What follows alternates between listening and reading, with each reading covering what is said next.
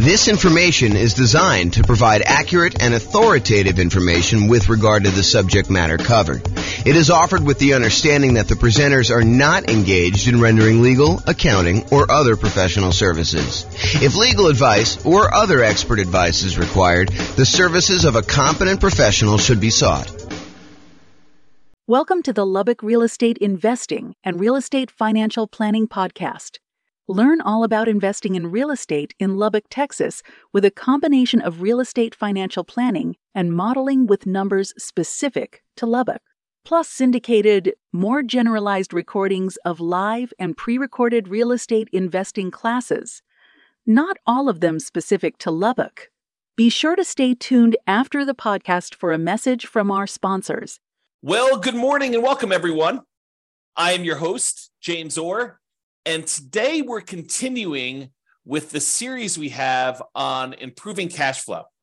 We find ourselves in a market where prices have gone up very rapidly over the last few years, maybe not so much in the last year or so since interest rates have gone on a tear, but interest rates are up a lot and rents are up, but they're lagging a little bit behind what the increase in price and the increase in interest rates have done to cash flow, such that cash flow is not as great as it was if you were acquiring the same property a year ago as it is today. And so cash flow has become more important than ever, and yet harder to attain than ever. And we need some additional strategies to improve on that cash flow. And so this is the series we've been doing on how to improve that cash flow. And we've covered so far a bunch of the different stages of acquiring a rental property or owning a rental property.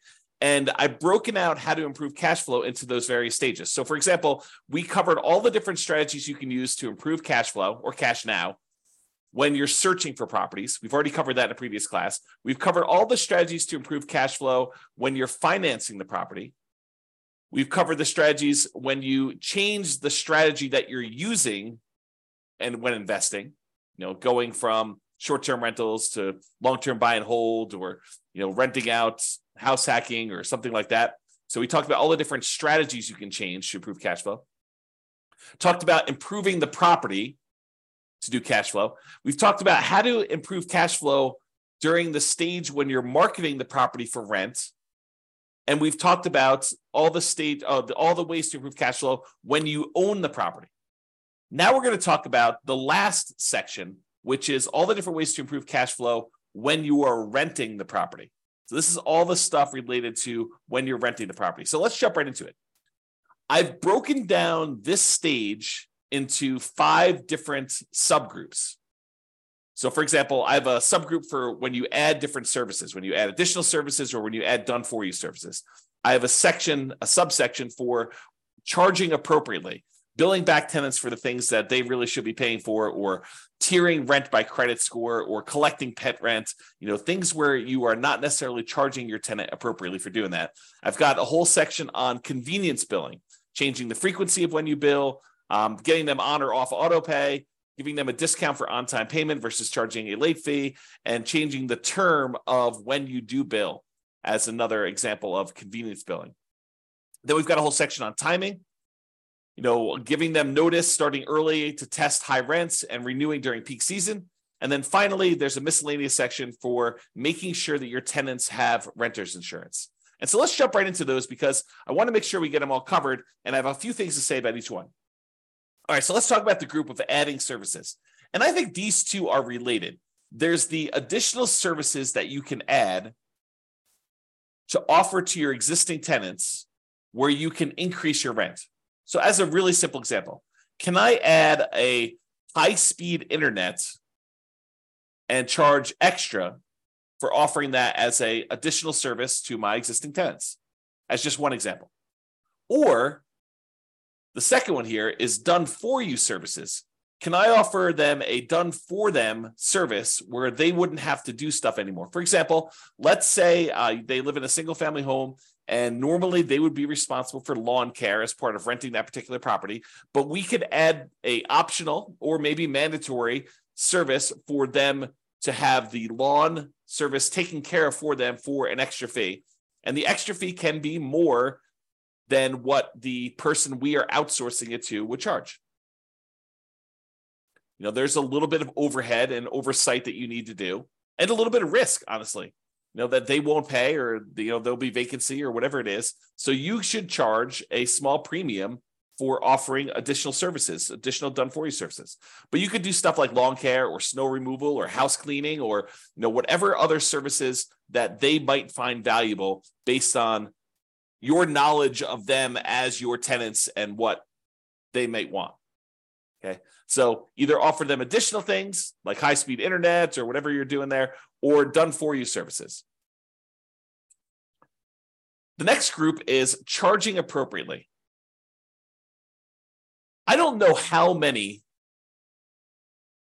times I brought clients out to look at a property where the current landlord is not billing back for utilities. They're renting their properties and they're saying, water is included in rent, or electricity is included in rent, when you could measure the utilities and bill the tenants back separately for these extra utilities. So if the clients of mine that are looking at these properties, they see that as a way to immediately get higher rents and increase the profitability of their properties. And so if you are one of those people that are not currently billing back for a utility that is being provided to your tenants, and you're sort of just lumping it in with rent, you may want to break that out separately and charge that back to them, bill back for the services. And these can be things like things that are already included in an HOA fee. So, for example, there are some neighborhoods around here where the homeowners association includes garbage pickup as part of the HOA fee. But garbage service is something that typically tenants would pay for. And so I think you could, and definitely check with your attorney on these things, don't believe me, but I think you can and should break out the cost of what it would cost them to have the garbage and charge that back to offset some of the expense you have as part of the HOA fee that you're already paying to get the tenant to pay for their own garbage service. Or things like in our area, we have a thing called non-potable water, where we can use that water in order to water the lawn. However, it's not drinkable water. It's only used for watering the grass and sprinkler systems and stuff like that. And so sometimes there's an extra fee for use of that water. It's usually cheaper water than getting it from the city that is drinkable water. But your tenant is responsible for watering the lawn, and they should be paying for that service. So you should bill it back. Another example is electricity. Or if you're already grouping water in, if you only have one water tap coming in, you've got a 12-plex. I know a lot of times landlords are saying, hey, look, the water is not metered individually, so I can't go and charge that. No, I think you can actually prorate it. You can make it so that it's divisible by the number of units or by the number of people that live in the unit. Talk to your property manager or your attorney to make sure that that's legal in your particular area, that it's justifiable that you can do that. But I think that's completely valid. What about tiering rent by credit score? It's a controversial one in some ways, right? But if someone has a really, really good credit score, might you give them a discount because they are more likely to pay on time, less likely to have problems with them staying in the property? Or could you say to somebody who applies and you say, look, or normally our credit score cutoff is 650. If you have less than a 650 credit score, we don't usually rent to you. They say, hey, is there anything we could do? My credit score is only 640. And you say, well, I might be willing to rent to you, but I would need to charge either an extra security deposit or an extra non-refundable fee, kind of a risk premium, or, for $50 extra per month in rent, I could see, that being a way to offset the credit score kind of rule there. So you can go ahead and advertise the higher rent for someone who has great credit, and you could tier rent by different credit scores. Now, again, I would check with your attorney. This one seems a little controversial. It's not what I've done. This one could be controversial, though, as far as tiering rent by credit score. What about pet rent?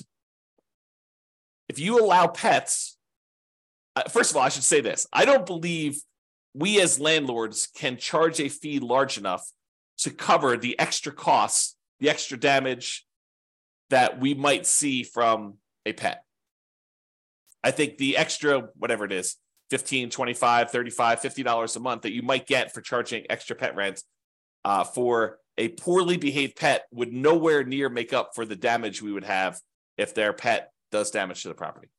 In fact, it may not even be covered by their full security deposit. So some people will charge pet rent or a non-refundable pet fee in exchange for them having pet, or both, in some cases. Okay, so can you charge pet rent if someone has pets? Is another way to increase rent on a property. Let's talk about some convenience billing options.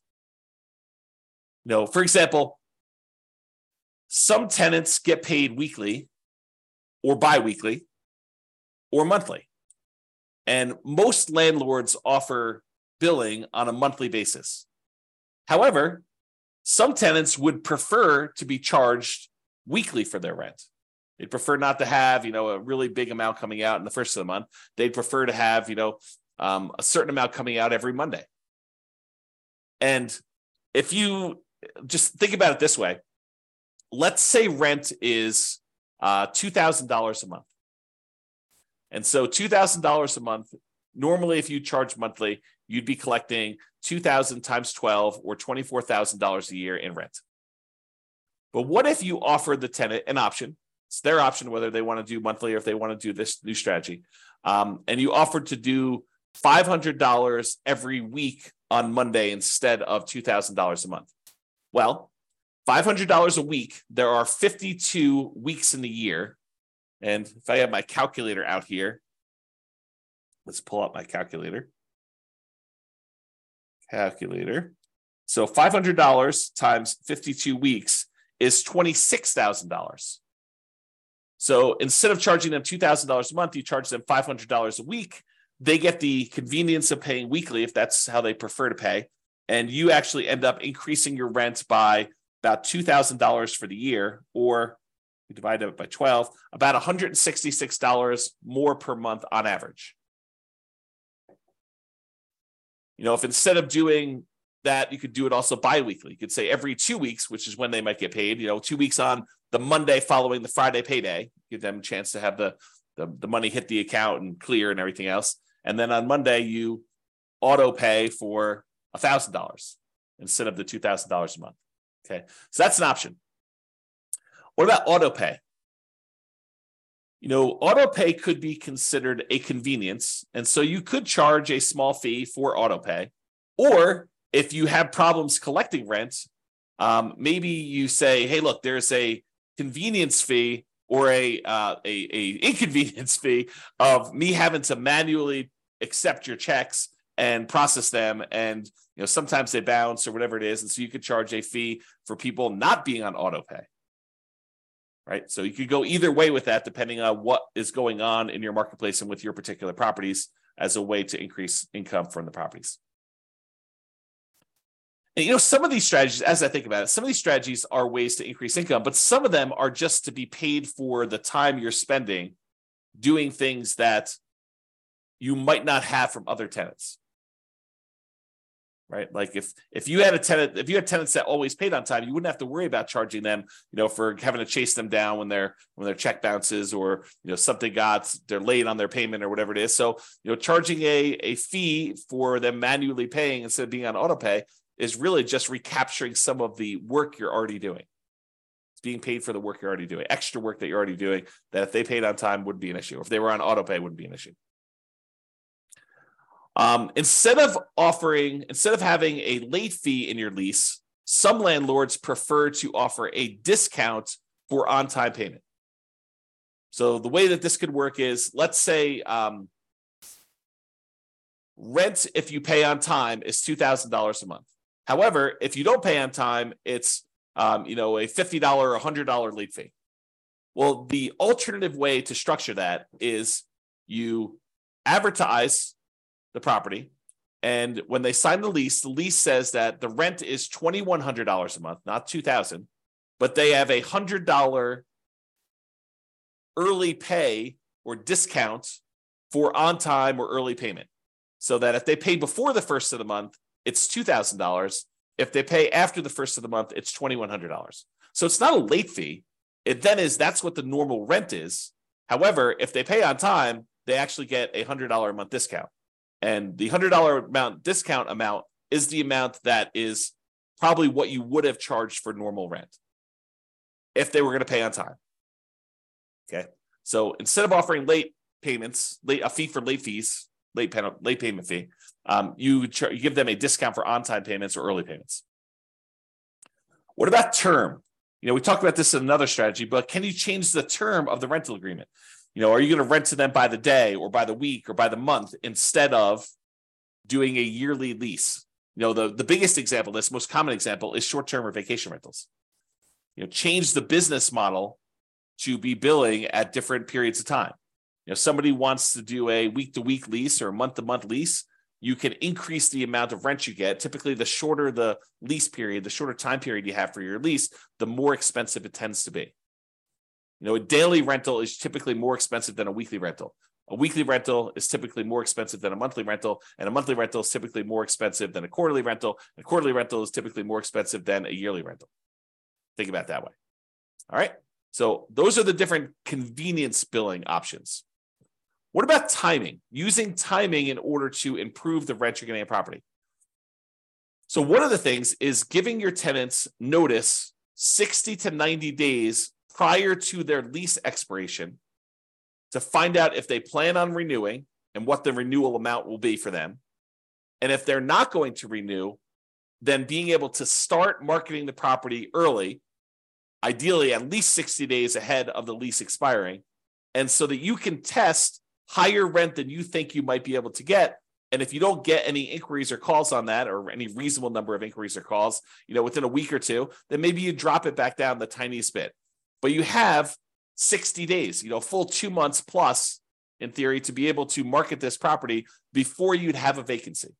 One of the things we're trying to avoid here is avoiding vacancies. Getting that tenant lined up way before the lease has actually expired and the current tenant is moving out. Now, if the tenant renews, that's great. Then you've got a renewal. You don't need to worry about it. You sign the new lease, 60 to 90 days ahead of time. You get them ready to go for their next year. In most cases, I think rents will probably bump up a little bit, just kind of like cost of living, maybe not to full market rent, but sort of like maybe a halfway of what we saw as a rent increase for the year. That way you don't get stuck 5 years from now with significantly below market rents. You're kind of like increasing a little bit each year. But then if they decide not to renew, then you have this head start to be able to test high rent and test early and lower your rents if you're not getting the responses you need in order to get that property filled before it goes vacant. And then ideally, you want to be renewing in peak season. So schedule your leases to end during peak rental season. And that may be a little bit different depending on what market you're in. In our market here, it's probably in the springtime, kind of like spring to early summer, like May. So schedule your leases to end during peak rental seasons. You don't want a lease to end between Thanksgiving and Christmas in most cases. So what if you have a tenant that gets evicted and they happen to have the property vacated, right after Thanksgiving? Do you do a year lease from Thanksgiving? No, you do not. You market the property because it's vacant right now, but you tell them that the lease is either a short lease, like it's a 6-month lease to get them on cycle, or it's a long lease, it's an 18-month lease to get them on cycle. But you don't voluntarily put a year-long lease in place to have yourself be vacant again in Thanksgiving and Christmas. You're setting yourself up for failure, setting yourself up for below market rents if you're constantly having to market your property between that Thanksgiving and Christmas time. So you want to go and optimize your rent. So sometimes you might have a 14-month lease. Sometimes you might have a 17-month lease. Sometimes you might have a 6-month lease, although I prefer to do at least a year. But you do whatever you need to do in order to get on peak season if you find yourself having to lease a property at a less than optimal time for the first one. Then after that, ideally the lease is coming due in a period of time where it's optimal and you can just renew for 1 year at a time based on that. But get on cycle to begin with and then work with that. Okay. So those are all the things with timing, making sure the timing is in your favor for doing that. And then finally, renter's insurance. And you might be saying, renter's insurance, James, why is renter's insurance on here as a way to improve cash flow? Well, It's not an issue unless there's a claim, right? If you have a tenant living in a property and something happens to the property, there's a fire, there's some type of flooding, there's a roof leak or something like that, and something in the tenant's property gets damaged, and they come after you to pay for their $5,000 kind of like furniture stereo system because the leak was there and they somehow think it was your fault. If they have renter's insurance, their renter's insurance will cover them for the damage. If they don't have renter's insurance, they think you're responsible for the damage and they're going to come after you. So by having renter's insurance and insisting that your tenants have renter's insurance and verifying that your tenants have renter's insurance, you are less likely to have, even if it's a false claim, right? But you're less likely to have a claim against you to cover damages should something unexpected happen to your property and your tenant now thinks that it's your fault and that you should pay to replace all their clothes or their furniture or their television or whatever it is that they've got there. Or maybe the carport falls in because, it's gotten old and they have their car parked under there and it snowed or whatever, or there's a hurricane. You want to get yourself out of these situations where you are responsible for the tenant's personal property because your insurance will cover the property, your property itself, the physical building. But your insurance as a landlord does not typically cover what the tenant owns inside the property, the tenant's personal property. For that, they need a separate renter's insurance policy, and they're relatively inexpensive. Just the renter needs to get one and have one and keep it in place so that if something does happen, they don't lose their personal stuff. You'll have insurance to kind of fix the property, but you will not have insurance to replace your stuff. And you don't want to have to make a $5,000 claim. I mean, $5,000, this happens, once every couple of years, which you probably won't. But if it could, we could be talking, $200 a month in worst cash flow by having a $5,000 hit if you amortize it over that period. All right. So in conclusion, optimizing cash flow is really about maximizing income whenever we can and minimizing expenses. And today, I think a lot of the ideas we had, there may be a couple in there that were a little bit larger, but a lot of the ideas we have were like really small amounts. And I think for a lot of folks, you wouldn't even bother with a lot of these unless you were really trying to optimize and get like the most small wins on your property. I think for the most part, if you do the big things, use the right strategy, get the right financing in place, kind of do the things to make sure that your property is rented and rented right. I think you don't need to play around with some of these things that might increase it by $25 or $50 a month. Because I think you get to a point where if you've already optimized in other areas, adding these additional ones on there start to get excessive. If rent was $2,000 a month, and you've done a couple things to kind of bump it up to $2,050 or $2,100 or maybe $2,150, then if you think you're going to add another thing on there that's going to get you an extra $35 or whatever it is, I think it's harder and harder to do those extra amounts. The further you get away from kind of like the range of rents that you're getting, the harder it is to get those additional wins, additional improvements. Okay. So there are things you can do on properties you already own that will improve your cash flow. It's sort of what we talked about today. It is better, in my opinion, to take a more holistic approach, look at all of the different stages, look at all of the different ways that we can optimize, and pick the ones that make sense for you and your particular situation and your particular properties. All right. That's all I got. I hope you've enjoyed this particular class. Have a great day. Bye-bye for now. With home prices up, mortgage interest rates up, and rents up, but not quite enough to counteract the higher prices and interest rates, cash flow on rental properties in Lubbock is harder than ever.